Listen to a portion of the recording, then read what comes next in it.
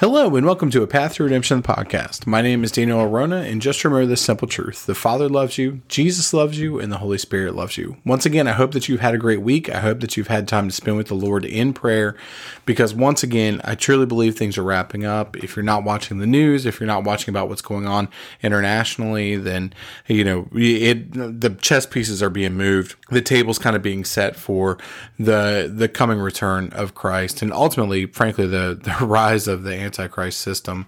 And when I talk about the return of Christ, I really mean the rapture, and because the coming of the second coming of the Lord is going to be it's a dreadful day, it's a dark day, it's a dreadful day as the prophets kind of talk about. But at the end of the day, though, we have the hope, and I hope that all of us and everyone hearing can be counted worthy to escape what's coming and ultimately be presented before the Son of Man. I really hope that. But we're going to continue on with our series here, talking about as it was in the days of Noah, and we're ramping up to Noah. We're ramping up into iniquity, right? And last time we talked about the differences between Cain and Abel, the picture of Abel being kind of a figure of Christ, and Cain that of self-righteousness and some of the Pharisees and Sadducees, and ultimately what led up to the murder of Cain. We talked about how they were incredibly different people. We talked about how ultimately Cain was the fullness of that iniquity from Adam, and Abel was the fullness of the desire of the things of God, really, from Adam, and how the separation of man was created, the two different parts of man, iniquity, which is this fullness of self-indulgence, and then also a desire to be reconciled back to God. And they constantly fight between each other, and that's what you see even today, right? We have a constant fight. We have a constant flesh that wants self-indulgence, that wants to go a certain way. But for those of us that are saved, we have part of us that want to always be reconciled to Christ and want to seek His ways and do that. And the only way to have that change happen is for us to ultimately become one with Christ, to allow our flesh to die, and all the things I've kind of talked about through this podcast. So this week we're going to continue on, and we're going to look at how the Lord responds to Cain. We're going to look at how Cain responds, what the punishment was, and a few other things as well. But before we get there, let's go ahead and just some housekeeping items. All of our scripture comes from the New King James Version of the Bible. If you want a copy of a New King James Bible, please feel free to drop me a note at pathtoredemptionohio@gmail.com. More than happy to get one into your hands. Also, my book, Grace Abounds, is out. If you'd like a copy of that, all you have to do is drop me a note at pathtoredemptionohio@gmail.com. Again, more than happy to put one into your hands. And then finally, do not take my word for any of this, because at the end of the day, you've got to study to show yourself approved unto God, a workman worthy of your hire. You've got to be the one fostering your relationship. You're not going to make it through the rapture or to heaven ultimately on my coattails. It's going to be based upon your own personal relationship, and we all have to answer for how we respond and what we did with Christ, frankly. So you make sure that you're doing your own work and that you're studying to show yourself approved as well. So as we kind of get into this, we're going to start in Genesis 4, verse 9, starting at verse 9 and going through verse 15. And this is what the Bible says. It says, "Then the Lord said to Cain, 'Where is Abel your brother?' He said, 'I do not know. Am I my brother's keeper?' And he said, 'What have you done? The voice of your brother's blood cries out to me from the ground. So now you are cursed from the earth, which has opened its mouth to receive your brother's blood from your hand. When you till the ground, it shall no longer yield its strength to you. A fugitive and a vagabond you shall be on the earth.' And Cain said to the Lord, 'My punishment is greater than I can bear. Surely you have driven me out this day from the face of the ground. I shall be hidden from your face. I shall be a fugitive and a vagabond on the earth. And it will happen that anyone who finds me will kill me.' And the Lord said to him, 'Therefore whoever kills Cain, vengeance shall be taken on him sevenfold.' And the Lord set a mark on Cain, lest anyone finding him should kill him." So let's first kind of take a look at God's reaction. We know that God knew that Cain had killed Abel at this point, but just as he did with Adam, what does he do? He asks the question. He says to Cain, "Where is Abel your brother?" See, God already knows that Cain had killed him. God already knows exactly what happened, but yet he still asks the question. Why? Because he is showing the same grace that he showed Adam to Cain. He asked Cain where his brother was. God once again giving Cain the opportunity to repent and turn back to him. But look at how Cain responds. He says, "I do not know. Am I my brother's keeper?" While God was trying to give Cain a chance, but instead he lies to God and then responds sarcastically. And this is what the book of Jasher says in Jasher 1:26 through 29. And again, we would not consider the book of Jasher canon. We would not consider it inspired by God, but just an equivalent history book to give a little bit more context into what the scripture says. And this is what it says. It says, "And after this, Cain repented having slain his brother, and he was sadly grieved, and he wept over him, and it vexed him exceedingly. And Cain rose up and dug a hole in the field, wherein he put his brother's body, and he turned the dust over it. And the Lord knew what Cain had done to his brother, and the Lord appeared to Cain, and said unto him, Where is Abel thy brother, that was with thee? And Cain dissembled, and said, I do not know, am I my brother's keeper?" And how often do we do this when we make mistakes before God? We try to bury them in different aspects of our lives, and we ultimately try to hide them from God, the same way that Cain was trying to hide Abel's body. But what we don't understand is that our actions are seen before God. Our actions cannot be hidden from God. God knows all things. But ultimately, this is how iniquity grows. It's hidden and buried in darkness. The light, only when the light of God in Christ is shown can it really truly be dealt with, right? I mean, even David said, Lord, forgive me of my secret sins. Now, why would he say that if he didn't know that he had hidden things and iniquities that were buried? But if you notice, at no time in Scripture or Jasher did Cain actually admit to what he did. He would not actually say, yes, I killed my brother. Even as we walk through the rest of it and God begins to deal with the punishment that's going with this, he still doesn't admit what he did. Because if you admit what you did, then you can actually have repentance. But unfortunately, iniquity and pride and self-righteousness will not allow him to do this, right? So as I said last week, there were two people created in Adam and Eve. Cain is the fullness of that iniquity, and Abel is the fullness of that desire to be reconciled to God, that righteousness. So what does God do after Cain responds in this manner? So God basically follows the same pattern that he did with Adam and Eve. But he curses him further, that the ground will no longer bring fruit. So Cain will no longer be able to bear fruit. Without the fruit, he is no better than those thorns and those thistles that don't bring forth fruit. So I want you to think about that, right? So cursed is the ground again for Cain's sake, and that it wouldn't be able to yield up and create food for him. If we're not bearing fruit, then what good are we? And Cain here can't bear anything. He can't bring anything up from the ground because the ground has been additionally cursed on his behalf because of what he did to Abel. So again, he becomes like a weed and a thorn and a thistle in the side of mankind. And we're going to see how that will grow even further as we kind of go forward here. So ultimately, he's taken out of the provision and will be subject to others since he won't be able to grow his own fruit, which is why he's a vagabond on the earth. Now, why is that important? If you can't grow your own fruit, you've got to depend on other people. And if you have to depend on other people, that means you're not self-sustaining. And let's not forget what Cain's name meant. It meant to get, right? It's about getting. And we're going to talk about that from the book of Josephus, of how that actually plays out. You see, another thing that I find very interesting here, though, is that God does not require Cain's blood. God does not require Cain's life due to the death of Abel. He shows Cain grace despite everything that he did.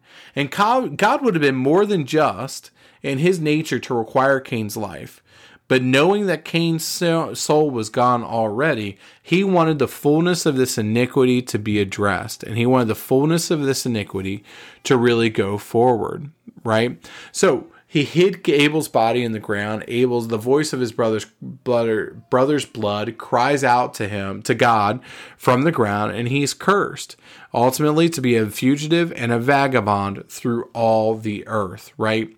So after this, again, let's see how Cain responds. Again, he is more worried about his own life than his brother's. He responds with this punishment is too much to bear. How often do we do this as well? We're not concerned about what we did or how it affects others, but we are more concerned about the repercussions of the things that we did. See, as you kind of overlay this around our lives, we can see ourselves following in the path of Cain. We can see ourselves following in that path and how iniquity plays even into our everyday life. Because if we are more concerned about the repercussions of the things we did versus how it actually affected people or what it did to other people, we're no better than Cain at that point. We're self-righteous, we're full of iniquity, and we're so focused on self that we cannot see the work that God is trying to do in our lives. So then ultimately what happens is that God marks Cain, and he was marked due to his iniquity. This is no different than the mark of the beast. As I told you before, the very end of Revelation is very similar to the beginning of Genesis, and the mark here is very similar. It's what allowed Cain to be protected throughout the world so that he would not be killed. The mark of the beast is the same thing. Once that system is up and running, it will cause man to be able to go throughout the world, to be able to travel, to be able to eat and drink, buy and sell, ultimately with that mark, but it also will cause that man to lose their soul, just as Cain did. Cain lost his soul, but ultimately was able to walk across the world without being punished and without being murdered. See, the Bible then goes in to discuss Cain's family, which is a family of iniquity, and this part is incredibly important. Because in Genesis 4:16 through 24, it says this, Then Cain went out from the presence of the Lord and dwelt in the land of Nod on the east of Eden. And Cain knew his wife, and she conceived and bore Enoch. And he built a city and called the name of the city after the name of his son Enoch. To Enoch was born Irad, and Irad begot Mehujael, and Mehujael begot Methusael, and Methusael begot Lamech. Then Lamech took for himself 2 wives. The name of one was Ada, and the name of the other was Zillah. And Ada bore Jabal, and he was the father of those who dwell in tents and have livestock. His brother's name was Jubal. He was the father of all those who play the harp and flute. And as for Zillah, she also bore Tubal-Cain, an instructor of every craftsman in bronze and iron. And the sister of Tubal-Cain was Naamah. Then Lamech said to his wives, Ada and Zillah, hear my voice. Wives of Lamech, listen to my speech. For I have killed a man for wounding me, even a young man for hurting me. If Cain shall be avenged 7-fold, then Lamech 77-fold. So as we kind of look through this, we see here that Cain left the presence of the Lord. See, there's no record of Cain ever being back in the presence of the Lord. And outside the presence of God, there is no way for us to prosper, and iniquity is all that is left. Outside the presence of the Lord, there's no redemption. There's no coming back to him. There's no draw of the Holy Spirit, if you will. So by leaving the presence of the Lord, Cain basically gave up and allowed iniquity to take over him. He dwelt in Nod, which this is an area that he wandered. There's no rest in our iniquity. There's no purpose. Even God, as he cursed him, said that he would be a vagabond. Why? Because in our own iniquity, there's no rest. There's no purpose. It's all about self-indulgence. There's only rest and purpose in Christ. And outside of the presence of the Lord, outside the purpose of Christ, there is no way for any of us to prosper and for us to really feel the rest that God has for us. Why? Because we're trying to do everything in our own strength and in all that we are, when we know that it is Christ and it is the Heavenly Father and the Holy Spirit that rules everything, and everything we walk through and everything we do is therefore rooted and grounded in Him. This is what Jasher 1:33 through 36 says. And at that time Cain went out from the presence of the Lord from the place where he was, and he went moving and wandering in a land toward the east of Eden, he and all belonging to him. And Cain knew his wife in those days, and she conceived and bare a son, and he called his name Enoch, saying, in that time that the Lord began to give him rest and quiet in the earth. And at that time Cain also began to build a city. And he built the city, and he called the name of the city Enoch, according to the name of his son. For in those days the Lord had given them rest upon the earth. And he did not move about and wander as in the beginning. And Irad was born to Enoch, and Irad begat Metuel, and Metuel begat Methusael. So you see, towards the end of his life, what does Cain do? And while he finds rest and he stops wandering, but he accepts his place outside the presence of the Lord. And that is never a good place to be. If you want to see another picture of this, go to Romans chapter 1, where God says he turns them over to a reprobate mind, because ultimately you accept your place in that iniquity, and that's what you do. Right? Josephus gives us more context in his Antiquities of the Jews, book 1, chapter 2, starting at verse 2. And it says, And when Cain traveled over many countries, he with his wife built a city named Nod, which is a place so called, and there he settled his abode, where also he had children. However, he did not accept of his punishment in order to amendment, but to increase his wickedness, for he only aimed to procure everything that was for his own bodily pleasure, though it obliged him to be injurious to his neighbors. He augmented his household substance with much wealth by raping and violence. He excited his acquaintance to procure pleasures and spoils by robbery, and became a great leader of men into wicked courses. He also introduced a change in that way of simplicity wherein men lived before, and was the author of measures and weights. And whereas they lived innocently and generously while they knew nothing of such arts, he changed the world into cunning craftiness. He first of all set boundaries about the lands. He built a city and fortified it with walls, and he compelled his family to come together to it. And he called that city Enoch, after the name of his eldest son Enoch. Now Jared was the son of Enoch, whose son was Maleel, whose son was Methusael, whose son was Lamech, who had 77 children by 2 wives, Silla and Ada. Of those children by Ada, one was Jabal. He erected tents, and loved the life of a shepherd. But Jabal, who was born of the same mother with him, exercised himself in music, and invented the psaltery and the harp. But Tubal, one of his children by the other wife, exceeded all men in strength, and was very expert and famous in martial performances. He procured what tended to the pleasures of the body by that method, and the first of all invented the art of making brass. Lamech was also the father of a daughter whose name was Naamah, and because he was so skillful in matters of divine revelation that he knew he was to be punished for Cain's murder of his brother, he made that known to his wives. Nay, even while Adam was alive, it came to pass that the posterity of Cain became exceeding wicked, every one successively dying one after another more wicked than the former. They were intolerable in war and vehement in robberies, and if anyone were slow to murder people, yet was he bold in his profligate behavior, in acting unjustly and doing injuries for gain. So here Josephus basically lays out that the wickedness grew in iniquity from generation to generation to generation, right? And you can see that iniquity flew through every single generation and brought more and more wickedness. You know, if we're to believe this, now I want you to think about this here too, and the Bible really kind of sets this out as well. And I think it's important for us to understand what this means. It says, and Cain knew his wife, in Genesis 4, verse 17, it says, and Cain knew his wife, and she conceived and bore Enoch, and he built a city and called the name of the city after his son, Enoch. Now, why is that important? It's important because this is the first time that man separated himself by building a city. Whether it's Jasher, whether it's Josephus, we see walls were built. We see that all of these other things kind of happened while Adam and Eve were living out on the land and doing the things that God had wanted them to do at this point. Well, at the end of the day, you know, it was Cain who started building a city, who fortified the walls and separated himself from the rest of humanity. Because while Cain's lineage was going down, so was the lineage of Seth and all of that the people that came from Seth, right? Because keep in mind, while the scripture lists all the different people that were born and what the lineage was, they also had brothers and sisters, and they just continue to grow and continue to grow and continue to grow.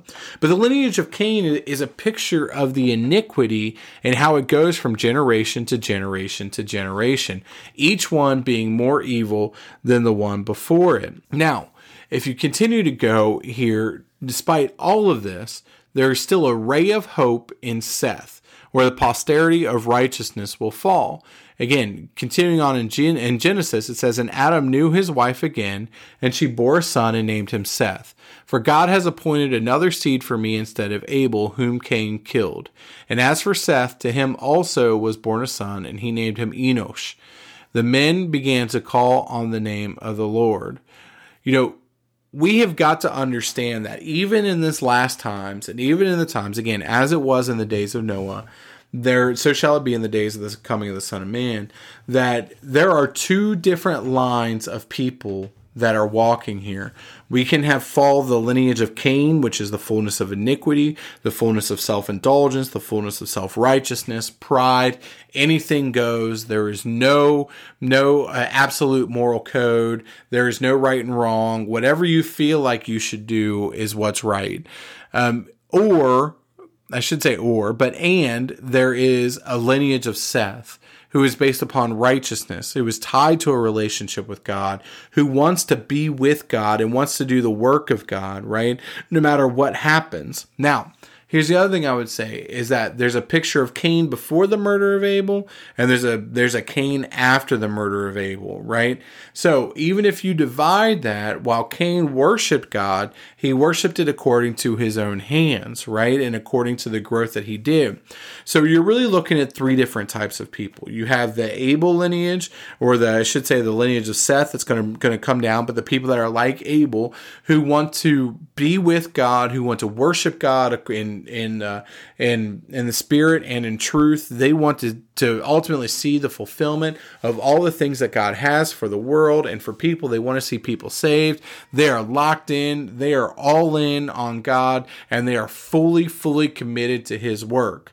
Now, then you'll have a Cain before the murder of Abel, which is what? A self-righteous group that still worships God, but isn't really willing to do what God wants. They want to be glorified in themselves. They want to kind of do what they want to do, overlay God on top of it, go about their daily lives, bring up the fruit of their own hands, take credit for all those things, and then try and overlay God on top of it by bringing a sacrifice of their own hands and of their own work. Basically, like going to church is a sacrifice because of my time, not necessarily something you do because you want to or because you feel an obligation to because of your relationship with God. And getting in with a body is a sacrifice they're not willing to make. So you kind of have this self-righteous religious group kind of in the middle, right? And then you have ultimately the Cain after the murder of Abel, which is complete self-indulgence, complete, anything goes. Anything you want to do it. There's no right and wrong. There's no anything. It's whatever you want to do, right? And we see that playing out right now. If you go again, and we talked about this, the Church of Laodicea, about how part of that is that Christ is on the outside knocking, trying to get in, right? This is that kind of middle crowd that Christ is dealing with. But there's a remnant that's still here that wants to stay close to God, that wants to stay close to Christ, that wants to be there. Because at the end of the day, if we're not, then Christ, we're going to end up just like Cain did. We're going to end up cast out because he said, I'd rather you be hot or cold rather than lukewarm, because he will spew us out of his mouth. And those middle ones are lukewarm Christians, frankly. They don't want to give it all to God. They want to just continue with their flesh, and they're going to fall into the boat of Cain, right? And then you see, obviously, if you just look at the news, you can see the self-indulgence, the flesh, between the murders, between the LGBTQ stuff, between a lot of this, all just self-indulgence type of things that are happening.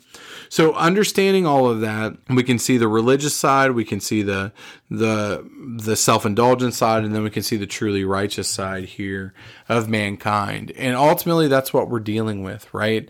That's what God is dealing with. And it's up to all of us to make sure that we are sold out, that we are as Abels here in this world, and that we have the lineage of righteousness in ourselves, but not a righteousness that comes from us, but a righteousness that only comes from Jesus Christ.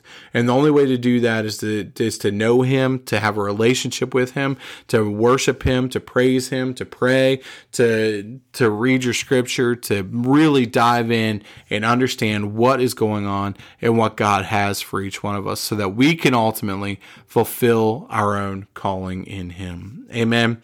Look, I hope you got something out of this. I hope it's helpful as we're talking about the lineage of Cain, because it really is a lineage of iniquity. And we're going to talk more next week as we kind of go into Genesis chapter 5 and start talking about each individual in the 10 generations all the way to Noah before we get there. And then when we get to Genesis chapter 6, we're going to spend a lot of time in Genesis chapter 6, because it is important. It is incredibly important for what we have going on right now. But look, if you have any questions, feel free to drop me a note at pathtoredemptionohio@gmail.com. I am more than happy to help. But until next time, again, just remember this simple truth. The Father loves you, Jesus loves you, and the Holy Spirit loves you. God bless.